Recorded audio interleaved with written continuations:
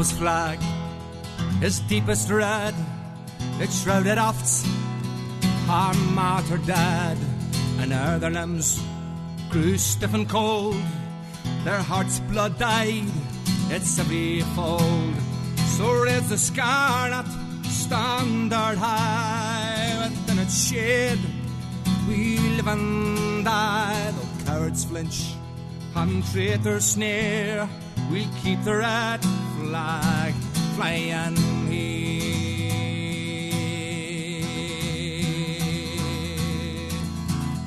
Hello and welcome to this week's 1201 podcast. Once again, I am not here with Callum Roper. Hello there, everyone.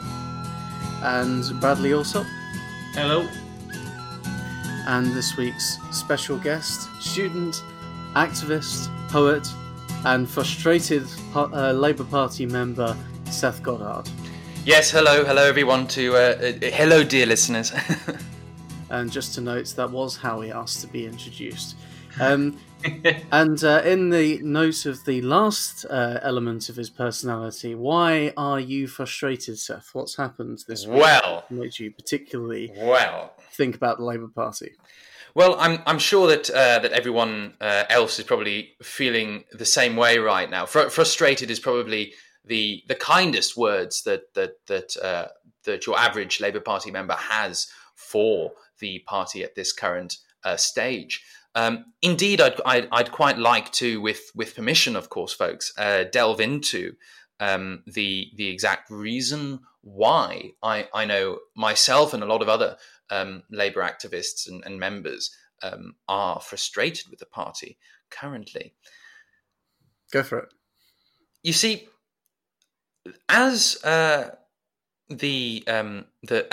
Labour Party was dealing with viral accusations of anti-Semitism, it submitted an internal investigation to the Equalities and Human Rights Commission. The Equalities and Human Rights Commission, after reviewing said evidence, determined that there was institutional issues with the Labour Party itself with regards to this sort of discrimination. Now, one of the pamphlets, one of the reports compiled by the internal review was the noted document that has come out, or rather been leaked, because it hasn't been officially published by any outlet whatsoever at the time of recording. This particular document details to the reader the behavior of the GLU. The GLU is an acronym we'll be coming back to a lot in this discussion, and it stands for the Governance and Legal Unit in the Labour Party. In other words, this is the team that looks after the legal issues, any of the legal issues that might arise from the Labour Party's activism. And basically, what's so notable about this particular document is it has published records. It has the receipts, so to speak, of treachery within the Labour Party. It has people actively plotting against the office of the Leader of the Opposition, or LOTO, of course, occupied at the time by Mr. Jeremy Corbyn. Now, this particular report is so shocking to your standard Labour member and so frustrating to your standard Labour member because it details that the people on this particular body were willing to let recognisably neo-Nazi levels of anti-Semitism and Holocaust denialism go unchecked for the sakes of making Jeremy Corbyn appear to be some kind of anti-Semite enabler, or even an anti-Semite himself. Now, of course, this has erupted online ever since Sky News acquired a copy of it. And, well, can I say, reading the leaks from it, it does seem really rather frustrating. We have situations where individuals who are supposed to be, in effect, the party's civil service, an unbiased group of individuals who commit themselves to the governance of the party, were doing things such as setting up alternative offices in order to keep right-wing MPs in power. They were doing things such as allowing high-profile anti-Semites to get a soft touch punishment for the sakes of making Jeremy Corbyn appear with egg on his face. And it's frustrating me. It's frustrating me, lads. It really is. Because I see the people involved in this particular issue, this particular document, being rewarded for this kind of behavior. We've got people who are currently in front bench positions in the Labour Party who actively attempted to circumvent the Labour Party getting into government. They ignored hundreds of credible cases of Jewish comrades being threatened by anti-Semitism for the sakes of partisan, factional one-upmanship. And that really frustrates me. How is it? How can you be a party worker and not have certain biases and interests? No, absolutely. The party machinery is not the civil service. No, I completely accept and agree with that, because fundamentally, if you're within the Labour Party, if you're being hired as a member of the Labour Party, you're going to, as a member of staff, of the Labour Party, you're going to obviously have political opinions. You're going to be politically engaged. I don't think there is anyone who does apply for a job with a political party without being at least somewhat politically engaged. Of course. I think the point that's got to be made, though. But at the same time, you ought to have a moral compass where you realize that your factional ideological loyalties do not come before the safety and the duty of care you owe to your minority members. It's that, and ultimately you have to remember that as Labour Party members of staff, surely they would see that a Labour Party getting into power and into government and not undermining that process is a good thing, because there is record in this report of certain members of staff, senior staff, preferring Tories to so-called trots. Yeah, no, absolutely. There is long logs of credible evidence showing that actually these sorts of people fantasized about shooting Labour activists, about letting Labour activists die on a fire. I've seen one leaked exchange where they were talking about a Labour Party activist with a disability who was in hospital, and they were saying that they wouldn't urinate on them to put them out if they were on fire. And in fact, more than that, they seemed to be frustrated that there wasn't a petrol can emoji. Like, I'm sorry, but if this sort of thing, if it was revealed that there was a private chat detailing a whole credible conspiracy against right-wingers within the Labour Party, the media would be all over this. They would be absolutely all over this. And frankly, it's so frustrating because there were so many people within the party who were called all sorts of names. They were called conspiracy theorists. They were called nuts for saying that actually there is a concerted effort against the left wing within the Labour Party. And it's so frustrating because in 2017, which is the height of the operation, it's the height of what is detailed by this particular report. The 2017 election, the Labour Party was, all in all, 2,500 votes away from forming a government. 2,500 votes away from forming a government. Thousands, hundreds of thousands of people have died since then as a result of Tory cuts. But they would prefer that. Do you think that the our response to coronavirus might have been improved if we had won that election? Bear in mind that there were 7 years of severe cuts to the NHS before that point. Well, I so mean, that's really time to build up. That's really a bare woods in the sort of situation, really, isn't it? Of course, the NHS would have been better prepared if it was better funded. That's an objective truth, really. If there was a fewer party people that was on the streets people on the streets spreading disease, fewer people feeling compelled to go into work when really they should have been self-isolating because they're on low wages or working multiple jobs. As I mentioned, I think in the previous podcast, these are all public health issues.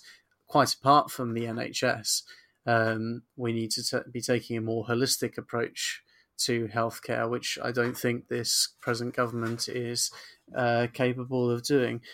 Just to get your view on it, Bradley, what's your take on these events so far? Do you think is it going to be a good thing that this report has been leaked, or is it going to actually do us damage? I mean, to some extent, I'm surprised how surprised people are. Surely we knew this sort of thing was going on in the party for the last several years.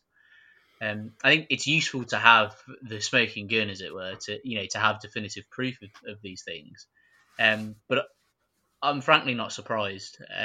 We knew there were entrenched systems within the party. We knew there were individuals within the party that had senior positions that were very hostile to Corbyn, that actively worked against him. So I'm not that surprised, and it doesn't really change anything for me. I think it just confirms things that we knew. I think in terms of the effect, I don't really think it's going to have. We've not seen the media pick up on it yet. Maybe that'll change tomorrow. I don't know. Maybe it's a bank holiday. But I'm surprised the only places I've seen anything on it at the moment are Novara Media and Labour List. I think what was said earlier, that if it had been the other way around and it was Corbynistas going after right wingers, I think the media would have had a field day with it, and there would have been stuff out there already. I think the danger for the party is in this being the final straw for a lot of Corbyn supporters. We lost the election. We lost Corbyn as leader straight after. Long Bailey didn't win the leadership election. We got Starmer instead, and now this. So my fear is that some people will leave the party because of it, and as a movement will be weaker because of it.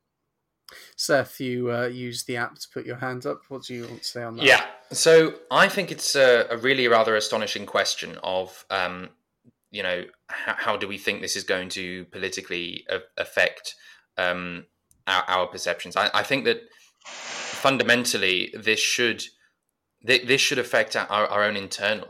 Well, put it this way: I'm a relatively new member to the Labour Party, right? I've had a bit of a funny political history. Okay, shall we just put it that way? So when I come over to a party such as this, I sort of got properly involved in it during the 2019 election campaign. And I see this sort of thing being so institutionalized. Yeah, it does kind of affect the party. What sort of thing? Do you want to clarify that? What sort of yeah, thing? No, this kind of institutionalized discrimination, this kind of because let's not forget that some of the things which were said in this particular in these leaks are sexist, they're racist, they're ableist, they're Islamophobic, and I'm sorry, but as far as I'm concerned as well, yeah, I think it does go to prove that there is to a certain extent institutionalized anti-Semitism within the party.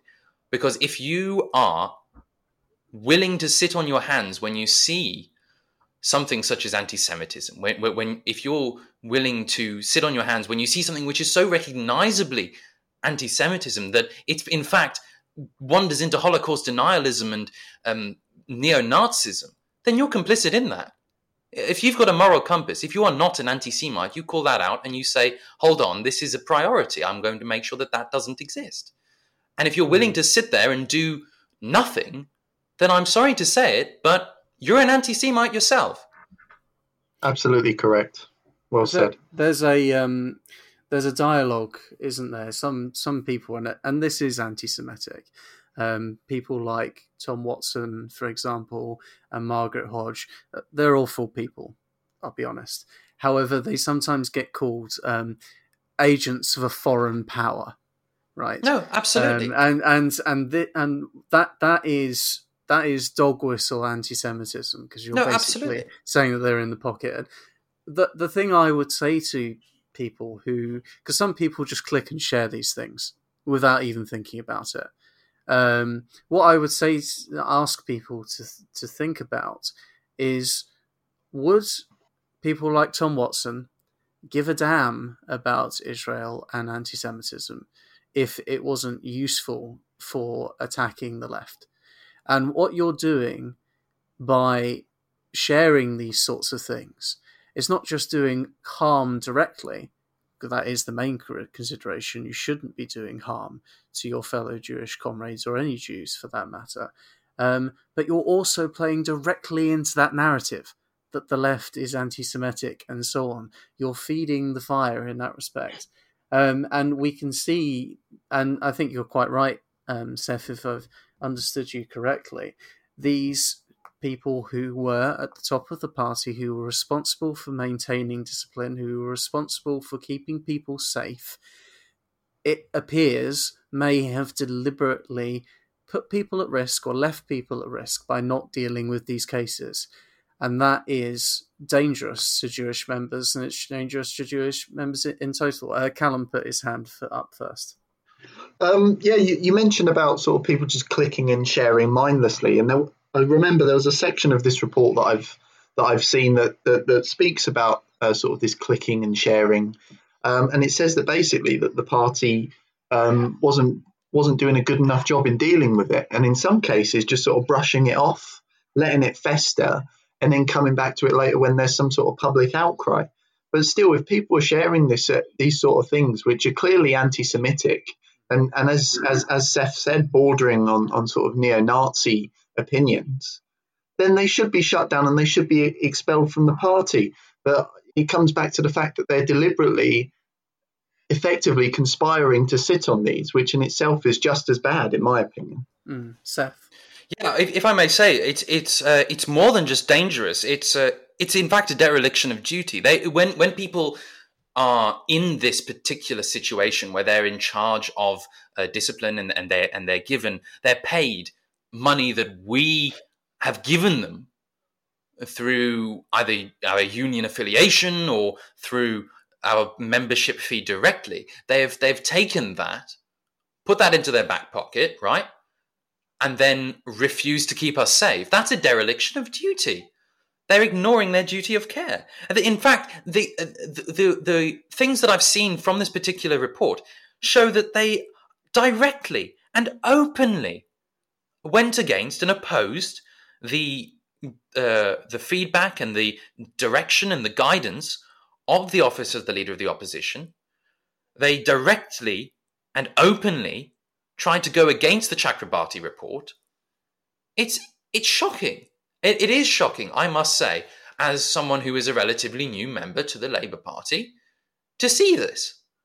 You know, it should be written down in the Constitution, and it is written down in its Constitution that this party is not one where that sort of thing happens. It's not one of those parties where it can occur, and yet it did. It did.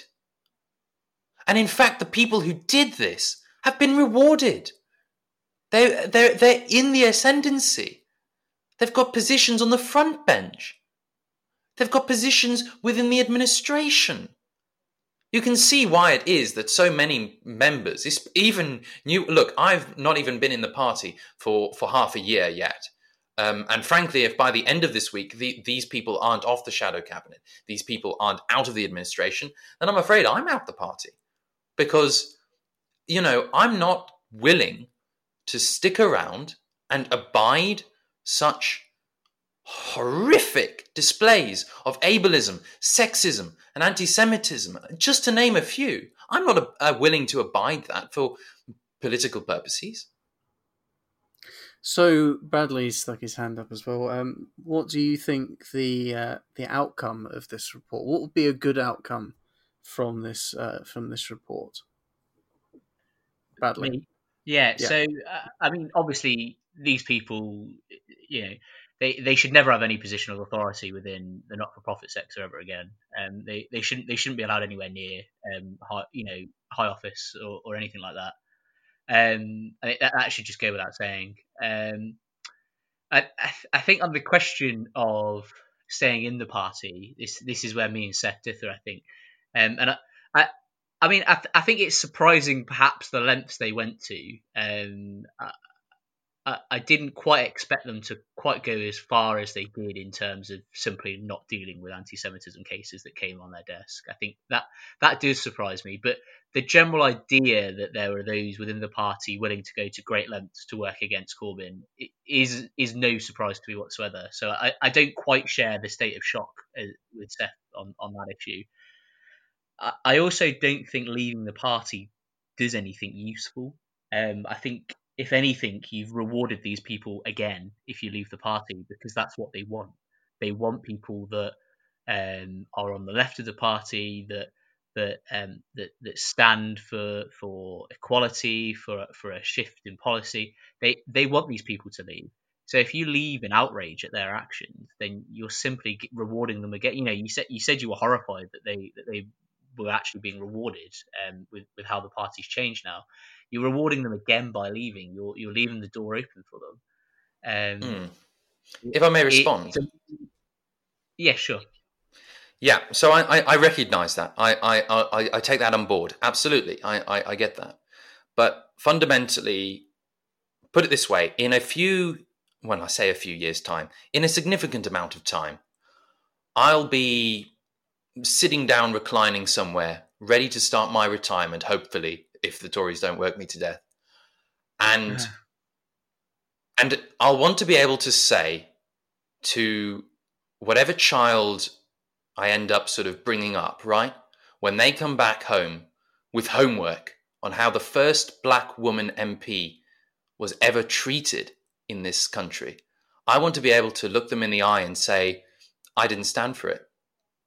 I want to be able to look them in the eye and say that, no, I didn't abide it. And that I'm not going to continue to give my money to an abusive institution. I'm not going to continue to give my labour. This is the problem. Leaving doesn't address it. Leaving walks away from the problem. It doesn't address it at all. Only by staying and fundamentally in the party. Well, that's the thing. I hear that term so many times over. Staying and organising. What does it mean? What do you mean by staying and organising? I mean, working within your local party to reform it to make it more democratic, which there has been some success of in Lincoln in recent years. It means joining organisations within the party. There's plenty of groups within the party that work for more democratic procedures and for a safer place for various minority groups. There will be, I'm sure there are already amassing left-wing factions within the party that will be calling out this sort of thing, that will be organising to make sure those sorts of people don't have those positions. So there's lots of things that can be done. Okay, supporting motions at conference that reform these sorts of things to make it harder for these things to happen. So my response to that. Just let Bradley finish first. Sorry. So when I say organise, that's what I mean. I mean, work with like-minded people within the party to reform structures, to reform policy, to win elections internally within the party. Because for me, and we've talked about this outside of this, for me, the question is, what is the most viable route to a fairer socialist country? And the only answer to that question I can see at the moment is the Labour Party. There isn't another viable option to achieve that in the timescale we need. If you look at the climate crisis, if you look at inequality, you look at the current crisis that we're going through, we don't have time to start from the bottom up again.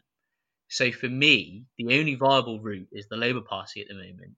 So whatever's going on internally, we have to stand up and address it. Anything else, leaving the party or anything else short of organising to reform the party at this point, is to me walking away from the fight that needs to be had.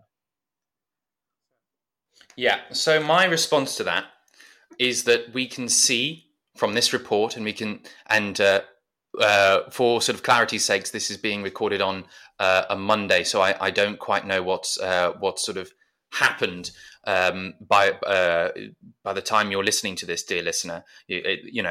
Sir Keir might have taken a huge sort of action in trying to sort of clamp down on this, in which case, yes, sure, he would have proven and sort of passed his first test in a way. But at this current time of speaking, all I can see is that this organization, the left wing in the party literally got the leader elected, and nothing was and this sort of jiggery pokery still existed. I'm just not sure that I personally can continue to bang my head against a brick wall like that. It just, yeah, sure, the brick wall's going to fall down at some point, but, I'll also end up concussed. I don't know if my energy... Maybe that's what it takes. No, but that's the thing, is I don't know if my energy would be best manifested through that method. We're seeing right now in this crisis, we're seeing huge community support and mutual aid networks developing. We're seeing people sort of helping and supporting one another. And again, we're living in the midst of this crisis. So, I don't know, again, our dear listeners might be sort of watching back or listening back on this, wondering how things developed. But, that to me seems already as if it's a more effective manifestation of socialist ideals. I think that's, that fundamentally energies can be concentrated outside of the Labour Party in order to try and achieve a better society. Fundamentally, I would like to use both. I will say that. I would love to be able to stay within this party. I think that so far, and I've been around with regards to politics, right? I've got a big political body count. But my fundamental belief is that if the party cannot demonstrate, even after this particular bombshell, that it's willing to reform, then it's not deserving of power in the slightest. I'll come back to Bradley in a moment. I just thought it's interesting that you mention sort of alternative means of organising, Seth, and I'm sure Bradley will want to talk on that as well, since it's literally his speciality. But you've almost touched on the permanent anxiety of the Labour Party in a way. It is, and I'm writing an article on this at the moment, it is very much in existence because of first past the post, right?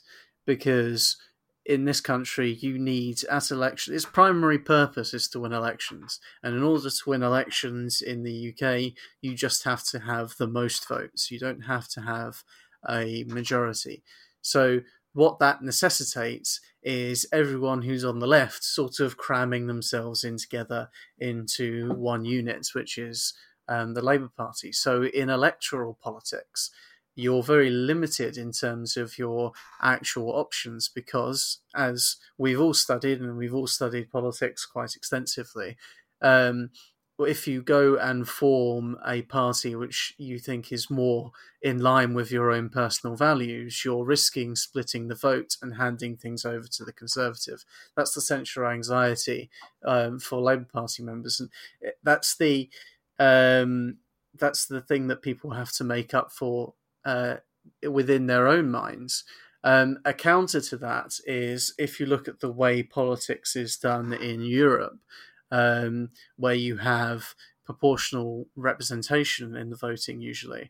You have many different parties on the ballot paper that then form coalitions after the fact, or they have loose electoral alliances beforehand. which is possibly a more healthy way of doing politics, but that can't exist in this country. And so you have to make a calculation as an activist whether you want to be more pure in your view, or join the party that's actually going to win elections and try and influence it in that respect. And just before I go over to Bradley, I've been a member of the Labour Party since 2010, and I remember a lot of left-wing people saying, well, what's the point in joining the party? What's the point in putting the effort in? And the counter to that from members was, well, come and join and change it to what you want it to be, which in the days of Ed Miliband probably seemed ludicrous. And then all of a sudden, in September 2015, we elected Jeremy Corbyn as leader of the Labour Party, the most left-wing leader since George Lansbury. And that wasn't done just with all of those affiliates joining from the trade union movement and paying £3. He would not have been able to win without long-standing members like myself and others. So it's worth bearing in mind. You can change the Labour Party from within. Bradley. Yeah, I just wanted to pick up on the point about sort of organising outside the party. Of course, we should be organising outside the party, particularly at the moment with mutual self-help groups, all that sort of stuff. Absolutely throw energy into that. I'm not going to tell anyone not to do those things because they're really important. But you can do both, and I think we need to do both. That, mutual help groups, even things like trade unionism on their own, they're not going to solve the root issues that are going on in society. You only can really do that through one of two ways: a wholesale revolution, or steady gain of power through parliamentary politics. Now, if someone wants to talk about as initiating a revolution, then I'm interested in. I'll give that some time. But until a coherent plan for that comes along, we need to win power through Parliament. That's how we begin to address root issues in this country. And for me, the most viable mechanism to do that is the Labour Party. So whatever the problems are internally within the party, to me, that's where the fight for socialism is. It's in the Labour Party, and we have to engage with that. Whether sometimes that makes us uncomfortable or not, actually, it's more important than our own feelings of personal moral purity or whatever that might be. Sometimes we have to take a longer view, and we have to. And I also don't think we're complicit by staying in the party with these things. If we're organising within the party to challenge them and change things so they don't happen again, I don't accept that makes us in any way tainted by what's happening in the party. Not if we're actively organising against it. Right. So I'd quite like to respond to both points really that were raised. Firstly, I want to talk about this idea that you can change it within, and that Jeremy Corbyn was elected. Frankly, we saw the fat lot of good that did. Organised opposition within the actual party clearly hasn't manifested. Which, look, fundamentally, like I say, I would like to be able to do both. I would like to be able to stay in this party. That's why, as far as I'm concerned, the ball is now in Sir Keir Starmer's park. This is his first real test as Labour leader, is how is he going to deal with this? Is he going to continue to enable this to go on? Or is he not going to continue to enable this to go on? That's the thing, is I can't come to the conclusion of whether or not I'm going to leave without that fundamental last part of the equation. We're still within the calculation. We haven't got the results yet. I think that's where your problem is, though, Seth. The question shouldn't be, what is Starmer going to do about this? The question should be, what are you going to do about it? What are we going to do about it? Look, and with regards to Starmer, I think it's a question. Oh no, I disagree. Hang on, let Seth finish. Yeah, with regards to sort of being complicit in it or not, I still sort of maintain the position of if you find yourself looking around you and all you have surrounding you are people who enable, anti-Semitic abuse, people who enable sexist abuse, what's the difference between that and yourself enabling that kind of abuse? I don't know. I do take a far more sort of skeptical view on the extent at which that change can be achieved. And I think I will sort of fundamentally resist any sort of attempts to kind of to lump this responsibility upon individual members. I don't believe that that's the case. I think that this is clearly a misgiving within the administration, within the leadership. This isn't a misgiving within the membership, and the membership should not feel as if they need to have some kind of tribal loyalty towards the party. But all I will say at the end of this is I don't think either of us are going to budge. So I don't know. We've got a couple of other things that we wanted to talk about today. Really, I just wanted to lightly nudge that. Actually, I'm noticing we've been going on about this for about half an hour on the same topic. I just I don't see either of us making any concessions anytime soon. We did sort of segue a little bit into Bradley talking about staying in the party, which was actually the third item we wanted to talk about. But I mentioned pluralism earlier in the discussion. And I know that one of the things that you've written about recently, Seth, was how we've just been talking about how there are factions within the Labour Party. It is a broad church. But you've written actually about how something that I don't really know because I was raised not as an atheist as such, but I was raised without religion. Which is the case for a lot of people, but not necessarily for everyone. I know especially a lot of political activists in the Labour Party there. I've met a lot of Catholics, I've met a lot of Methodists in particular. You've written an article about how religion and politics, the things you shouldn't talk about in polite conversation, but what we think we should. Do you want to sort of summarise that? What are your current thoughts at the moment? So, really, fundamentally, it was spurred on by my sort of participation in some kind of quasi Seder meal on the first night of Passover with one of my Jewish housemates.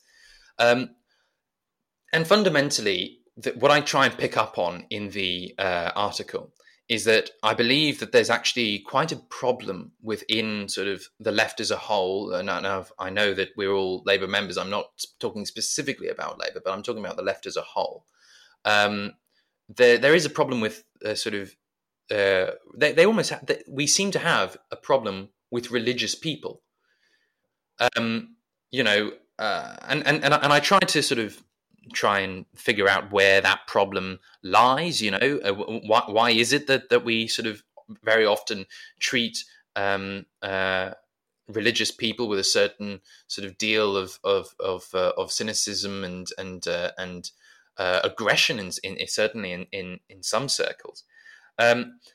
But fundamentally, my article wasn't sort of focusing on the causes, but rather on the solutions, on the fact that actually we need to, as a movement, embrace pluralism, religious pluralism, and embrace the fact that we have such a wide cultural and religious diversity in this country.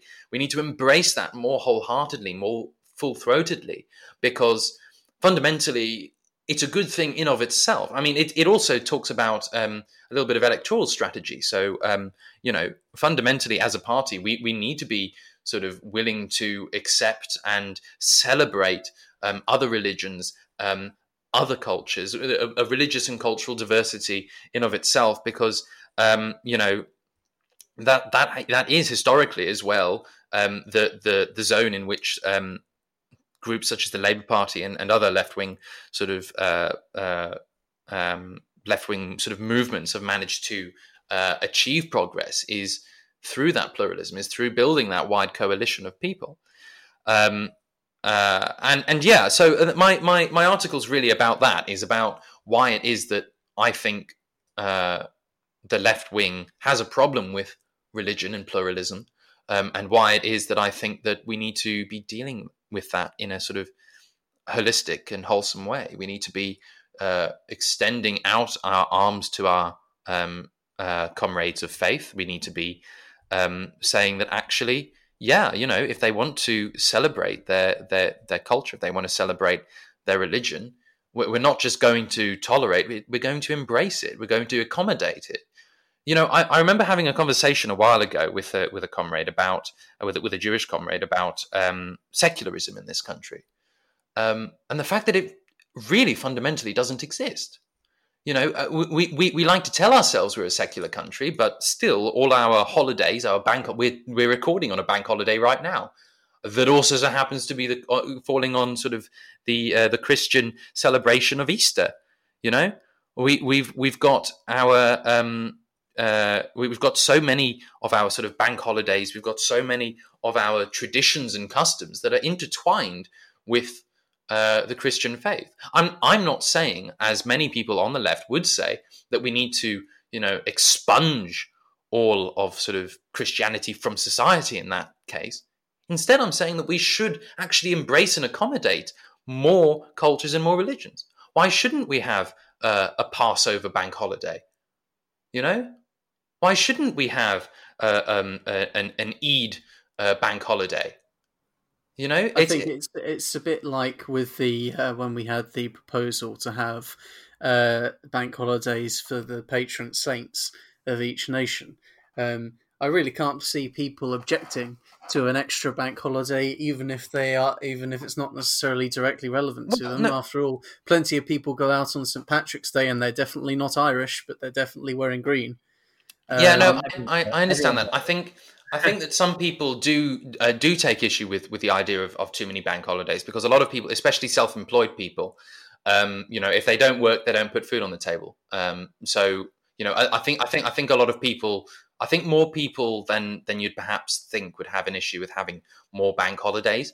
But I still think it's important nonetheless that we do so in order to sort of, and it's more than just talking about bank holidays. It's talking about embracing cultural practices. It's about sort of sitting down and talking with people, dialogue, interfaith dialogue. It's such an ignored part of community, but it's such an important part of community. I mean, I remember that I can see Callum's got his hand up. I'll come back to you in a moment. Just on that particular point. If I'm not mistaken, I think he's had it up for a while. Oh, sorry, I do apologise. All I was going to say is that I recall, just maybe get your experiences on this. I recall that in primary school, in particular, we did a lot of stuff about learning, about different religions and that sort of thing. But I've learned since I've been an adult, went to university and met other people who from different parts of the country, that wasn't the case for everyone. A lot of them just had Christianity. I'm not saying that learning about Christianity is a bad thing at all. I'm just saying that was often the only thing they were ever taught about religion. So there's a high level of ignorance because it's not been taught in schools, even in the relatively liberal New Labour era.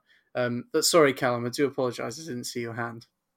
No, I was just wanting to talk about my experiences. So I've had sort of a similar experience to you, Callum, in that I grew up in South London, so very culturally diverse area, all sorts of backgrounds, loads of different languages spoken, loads of faiths, and it's a real where the world comes together is really there. And we were taught about all these things, but the minute you leave that bubble, that really is lacking sometimes, and there is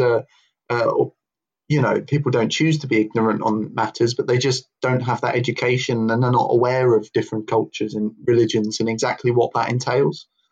But as a Christian on the left, sometimes I've been sort of certainly historically been ashamed of my faith on the left, because I know in Seth's article you spoke about it quite a lot, in that having a religion is by some factions on the left is frowned upon, but actually I think that actually has a huge input to my political beliefs, and it strongly impacts my outlook on the world. No, absolutely. Yeah. I was just going to say, I mean, the Labour Party in particular should really play up its connections to religious diversity and tolerance, because obviously there's the famous phrase, and we've got two kind of stages in Labour Party history. In the early days, you could say that the Labour Party was founded more by Methodism than by Marx.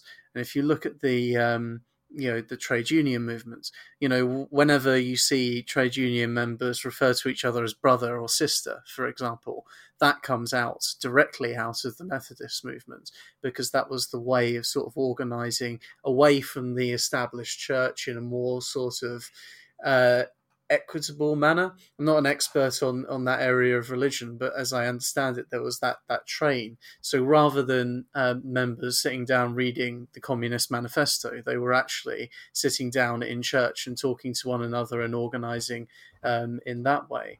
But then at the other end of the scale, 100 years later, you've got Tony Blair saying, when he was asked about religion, "Oh, we don't do God. We don't, and then later on, once he had finished being Prime Minister, curiously, he then sort of came out, in air quotes, as a Catholic. And I've just always found it interesting that he clearly didn't feel comfortable saying that was his faith while he was Prime Minister. Because even now, I would say, well, it wouldn't really matter. In fact, we had our first Jewish Prime Minister in Disraeli in the Victorian era. That didn't really matter. I remember Ed Miliband's, and actually just to sort of reference back to the anti-Semitism thing in a way, I didn't realise until quite late on in his leadership that he was actually Jewish. I didn't know until I think he got married. And it was mentioned. And then all of a sudden, that whole story about him, eating bacon, do you remember that? They splashed that all across the front pages and so on. And you suddenly think, what a gross display of anti-Semitism from our mainstream media. All of a sudden, when it's put into that context, how disgusting is that? And I just remembered that, so I thought I'd mention it. But Seth's got his hand up, so yeah, no, absolutely. And I'd like to also sort of mention that as soon as Ed Miliband was appointed to the shadow cabinet, you saw sort of all of the media outlets that rightfully pointed out, problems with anti-Semitism, suddenly displaying themselves anti-Semitism, especially their cartoonists, who I think are paid way too much to do way too little. But my own issues with journalism aside, I think that fundamentally, it comes back down to I know what you're saying, Callum, that a lot of the time people on the left can see religion a lot of the time as some kind of backward-looking, regressive orthodoxy. And I mentioned it in my article as well, that fundamentally we mustn't be afraid to call out such sort of regressive reactionarism.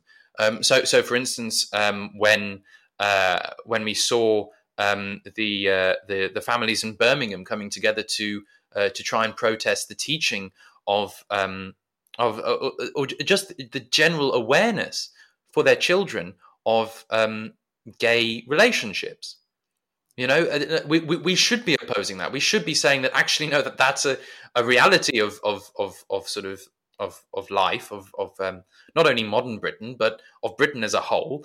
We should resist such reactionary regression. But the problem is without exploring and embracing other faiths, without embracing other cultures, we only do so from a position of ignorance, where it seems as if we're just sort of pointing finger. We're I hate to bring up the GLU report again, but one of the things I have seen leaked from it is that we certainly as a party have harbored a lot of Islamophobia as well. And again, a lot of it comes down to this belief that, Muslims just want us all to live in some sort of theocratically fascist state, which absolutely isn't the case. I think anyone who holds that opinion should go and bloody well talk to a Muslim, and they'll see that it's not the case. But yeah, no, that's really where I wanted to get with that article is that we need to sort of as a movement embrace other cultures, so that we can come to a more holistic understanding, not only of the other cultures and other faiths, but also of our own culture and of our own faith. And I'd argue as well, I don't do so in the article, but I'd argue as well that actually, in fact, we sort of put ourselves in a better position to call out such regressive orthodoxies by doing so, because we can put forward ourselves as actually having an understanding, as entry level as it may be in some circumstances. We have an understanding of that culture. Bradley. I'm interested, Seth, what you mean by embracing. So I'm all in favour of allowing, obviously, freedom of religious expression and freedom of speech. Obviously, I'm not a Nazi. But in terms of embracing other religions, I'm interested what you think that looks like practically for a political party. So what I think that looks like is, I think that looks like having sort of interfaith forums. I think that's sort of having, especially sort of in a governmental way. That certainly should be about having sort of institutionalized representation of faiths in say the House of Lords, where we currently have a selection of bishops and the archbishops sitting. We should have institutionalized more faith leaders in the actual government itself, informing its decisions, informing it of how sort of different communities understand and approach sort of public life. It means sort of talking to people of those faiths in sort of political context. I know, we always have that issue of that it's often seen as the two things that should not ever mix, religion and politics. But I'm afraid in this country, as it goes as far back as you can see, really. Religion and politics, they're so intertwined. I'm quite a sort of Tudor history buff. I can tell you that this is nothing new. This idea that religion and politics are intertwined. Bradley, you want to come back? Yeah, I think this is where I'm slightly more sceptical. My background is that I was quite a strong Christian for a number of years. I was really into it, and I went on a bit of a journey when I got to university, and I would see myself as an agnostic now and a humanist, and I've been involved in humanist circles a little bit since leaving Christianity. And I think the thing is a lot of people that are quite sort of humanist activists, they obviously have the individual issues of religion in terms of certain denominations' teachings about homosexuality. Certain interpretations of the Quran, so there is the specific stuff that's been mentioned and that Seth rightly said we should challenge. But I think for not all, but for a good chunk of people that are secularists or humanists, there is a deeper problem with religion as well that isn't specific to certain interpretations of certain texts. The idea that salvation doesn't come through ourselves or our own work, but through God, through something that's otherworldly. I think actually for me that's a deeply problematic position to hold as a socialist. And I'm not suggesting that we don't allow people to hold those views in the party. I think there are Christian groups on the left that organise within parties, and that's their right to do so, as other religious groups do as well. But for my apprehension about religion being involved in politics in an overt way, we're talking about extra bank holidays or representation in governance structures and all that sort of stuff. My hesitancy is that I think there are fundamental... Brad, you're cutting in and out a little bit. Yeah, I'm struggling to hear you as well, actually. Sorry, my point is that I think there are fundamental issues with the idea of religious faith as a whole, which makes me very apprehensive about involving them in a systematic way in governance or politics. Okay. Can I just mention something very quickly before I go to you, Seth? You mentioned having faith leaders involved in government. How do you see that sitting with the separation of church and state, which is obviously very important? I mean, I would say it's very important to have religious advisors from all faiths informing government policy, but to what extent should they have a formal role in the state? For example, we still have 20 odd bishops in the House of Lords. It's probably unfair that there is such a heavy that there's such a heavy influence of one branch of one religion in the House of Lords. We could probably agree on that. But to what extent should there be a formal involvement in religious leaders within government? I'll answer those sort of concerns in turn, really. With regards to the perfectly valid concern over having sort of both. Basically, the issues with religion as a whole, I would say that fundamentally misses why most people are religious. Most people aren't religious because of some kind of theology. Most people are religious because it's the community that they're in. It's sort of their families are of those religions going back, generations. They're the people who they like to be around. I mention it again in my in my article. But I've had more vigorous theological discussion in beer gardens than I have in church. It's not theology, I think, that people sort of commit themselves to religion for. It's that sense of community. It's that sense of sort of helping one another. It's the sense of having sort of someone there to assist you. Well, I'm not saying that some don't see it as some kind of fundamental level of salvation, and yes, indeed, to a lot of religious people, that is very important. I would say that's fundamentally not the most important thing. I think most people would sort of realize that their community, the sort of the people around them that make up the religion, is more important than the kind of jurisprudence of that religion itself. Now, with regards to the extent of which that kind of religious faith leaders should inform sort of government practice, I would say that secularism doesn't exist in this country anyway. Like I say, I think that with the state that we have and with the culture that we have, church and state are so intertwined anyway, just, regardless of whether or not we think it should be, it fundamentally is.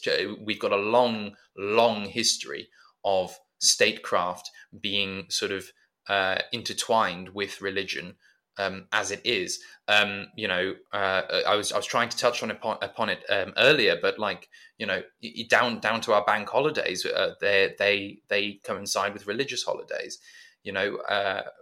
We have not got an effective separation of church and state in this country as it stands, and so I would say the better solution would be to try and make sure that, or rather to embrace that understanding of sort of informed morality. Really, it's about representation. It's about democracy. It's about representing as many people as we can within one government. If you've got a government that's completely and totally composed of people who are sort of Christian or who are not Christian, then you're sort of necessarily excluding a large chunk of the population from representation. I think that matters. I think that really does matter. I think it's important to have that. Yeah, a question to ruminate on both of you, since you both debating it. Bradley's got his hand up as well. How can you democratically represent faith in a liberal democracy? And I'll let Bradley come back first on his earlier point, but think about that as well. Sorry, I had my hand up by accident, but I will answer the question. Okay, sorry. Beyond allowing sort of the basic right to free association, so if as happens, Bradley, I'm struggling. Your connection is shocking. I have to say, something's going on there.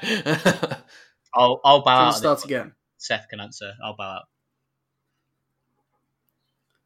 I'll edit this bit Okay, out. Don't all worry. right, no worries. Anyway, yeah. So, with regards to how do you try and democratically represent religion within government, I would say that fundamentally it's down to information and dialogue. It's down to trying to hear input from as wide a variety of sources as possible, and from as representative a variety of sources as possible.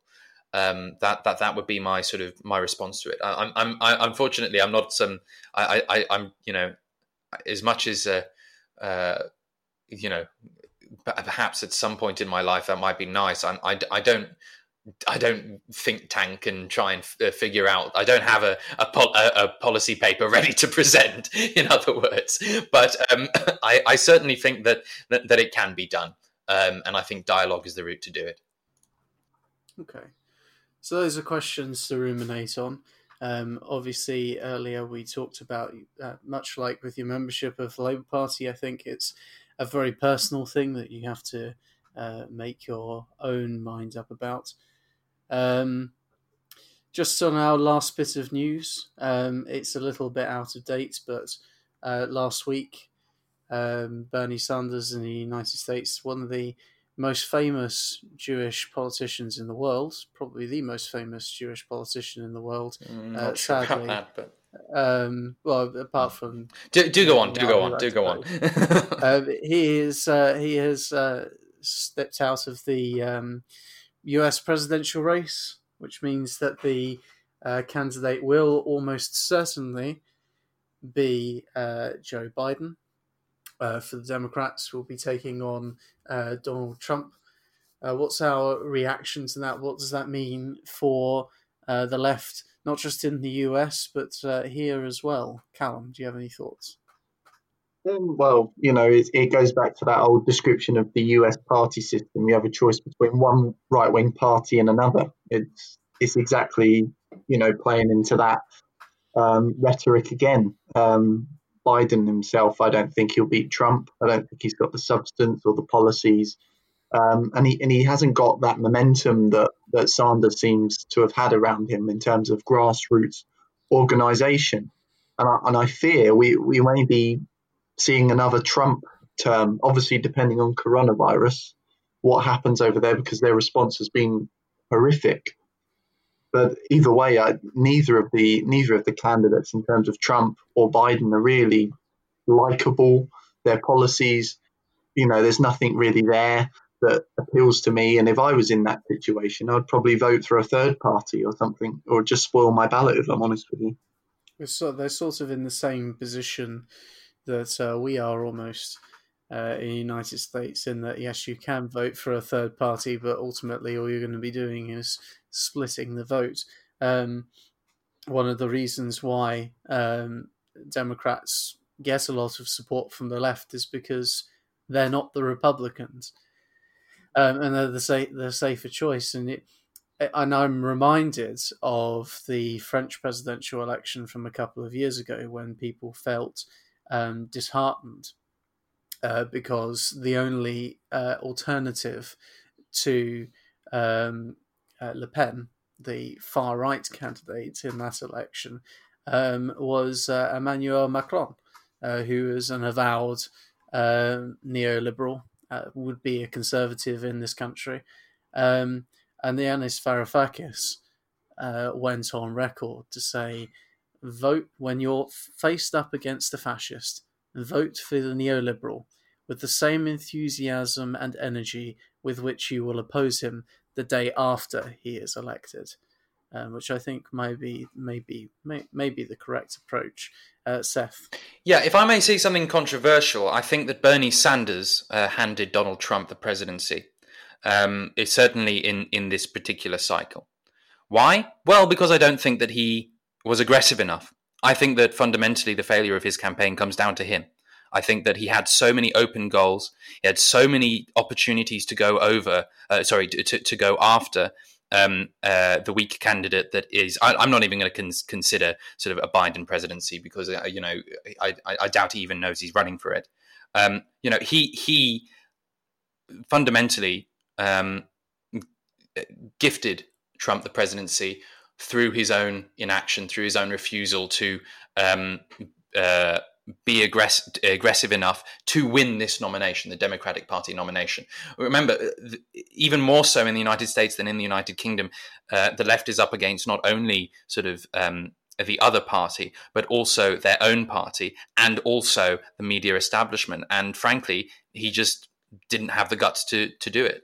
He was sort of almost too nice a bloke in a way. He was too warm and cuddly with everyone. I do find myself particularly frustrated by Sanders because, after all of the effort and time that the grassroots has put into him, he's now just going to funnel that money straight back into the establishment and tell you to vote for the establishment.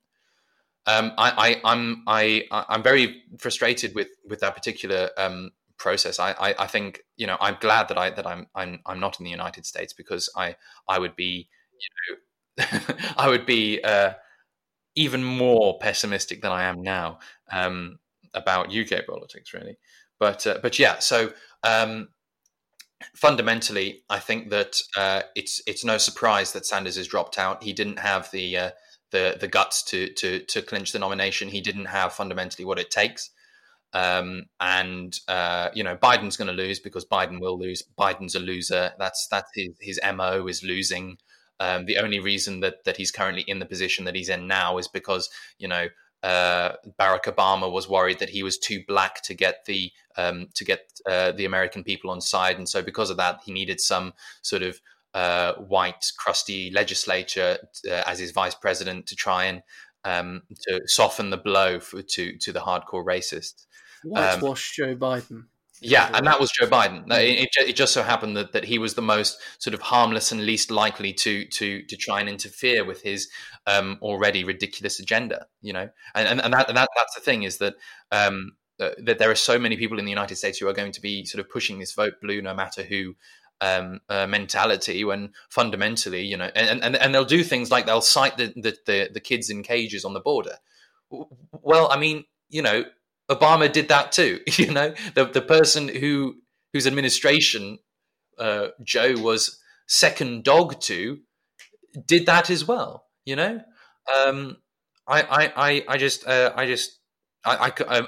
Plus, of course, I've also got controversial opinions, especially on the left, on firearms. So I wouldn't vote for Biden if you paid me. Do you think, I can see, Callum, you've got your hand up, but just quickly, do you think it's cleansing almost for the left, both in the UK and the US? Bernie Sanders has run for president twice and he's failed, but a little bit like Jeremy Corbyn, they sort of emerged almost spontaneously. Bernie Sanders was never expected to be a major candidate, at least in his first run. Jeremy Corbyn famously won the Labour leadership almost by accident. So the left wasn't really prepared for either of them to become the standard bearers. Do you think now that, however, that they have advanced the cause, they've moved the Overton window of mainstream politics somewhat to the left, the possibilities to the left, and especially in the context of climate change as well being so important and the need for radical socialist policy to deal with that. Do we feel like this is now an opportunity, both in the UK and the US, to start thinking about who else can take it forward in the long run? At the moment, we've got Keir Starmer leading the Labour Party, but he won't be around forever. We need to think about how the left is going to organise here, and also, when exactly is it going to be the case that Ocasio-Cortez in the United States gets her chance to run for being president? Callum Roper, first. I would say, I was going to say something along that line, really, is that I sort of agree with Jeff's his assessment of the Sanders campaign this time round, in that he wasn't too much on the attack. He was very much sure in his support, but not looking for that extra support that would have got him over the line. But what I would say is that he has started to set the tone on the left and build hopefully momentum that a younger candidate with a bit more enthusiasm, a bit more of an attacking mentality, will actually take hold of that and move forward. Someone like Ocasio-Cortez, maybe in the future she's certainly one to be watched. So I would say that partly Sanders ran a bad campaign, but also he ran a good campaign in that some of the policies he was talking about, the issues he was talking about, is stuff that the Bidens of this world never would consider, the Trumps of this world don't care about. So that's the issue we've got to look at, is it isn't just about what he did, but it's about what he's got rolling, what momentum has he put in place going forward. Okay, I'll go to Seth, and then I think we'll get some concluding remarks, because we've now been talking for an hour and 10 minutes, believe it or not. But Seth, go first. No problem. I think it is really fundamentally important for the left to sort of be promoting the youth. I think that it's important for the youth to sort of promote themselves. I think that when we get sort of snarky comments on Facebook posts, we need to do things like consider boycotting their re-election campaigns and so on and so forth. And I'm not referring to anyone or any particular party in particular, of course. But anyway, I also have my doubts about AOC. I know that clearly Ocasio-Cortez is quite popular in this particular group, but I think that her reluctance to defend Ilhan Omar when things were kicking off about her comments, when I think that her closeness to people like Pelosi, I think, should be a concern. I don't know if AOC has the X factor, so to speak. But I prefer Ilhan Omar, but I'm not sure. I wish I had a crystal ball, basically.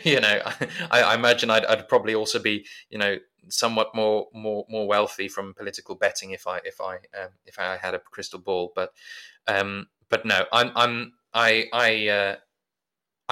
can't see who is to take over. I think it is important for sort of us to be self-promoting as the young left, but I don't quite know where it will lead. Okay, Bradley, your concluding thoughts? Yeah, I am. I don't really have any. Sorry.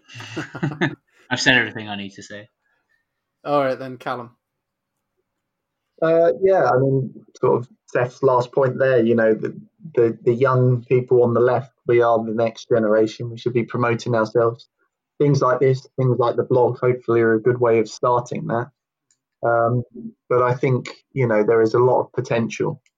It's just harnessing that potential and making sure that we aren't stopped by the right. So, that's my closing thoughts on the matter. If I may say, I've got a quick quote just to sort of to kind of sum things up, really. And it is from the wise philosopher and poet David Bowie.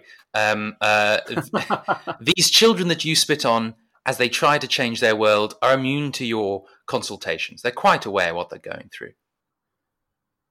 Fantastic. So thank you very much for that, Seth Goddard. Thank you very much, Callum Roper and Bradley Alsop. I think we will be back next week if we can. I've spoken to Karen Lee potentially about coming on to talk about her former MP and who has returned to nursing. So if we can get her on at some point, I think that'll be an interesting discussion to have. But until next time, goodbye from us. Stay safe. We'll see you next time. The truth will make us free.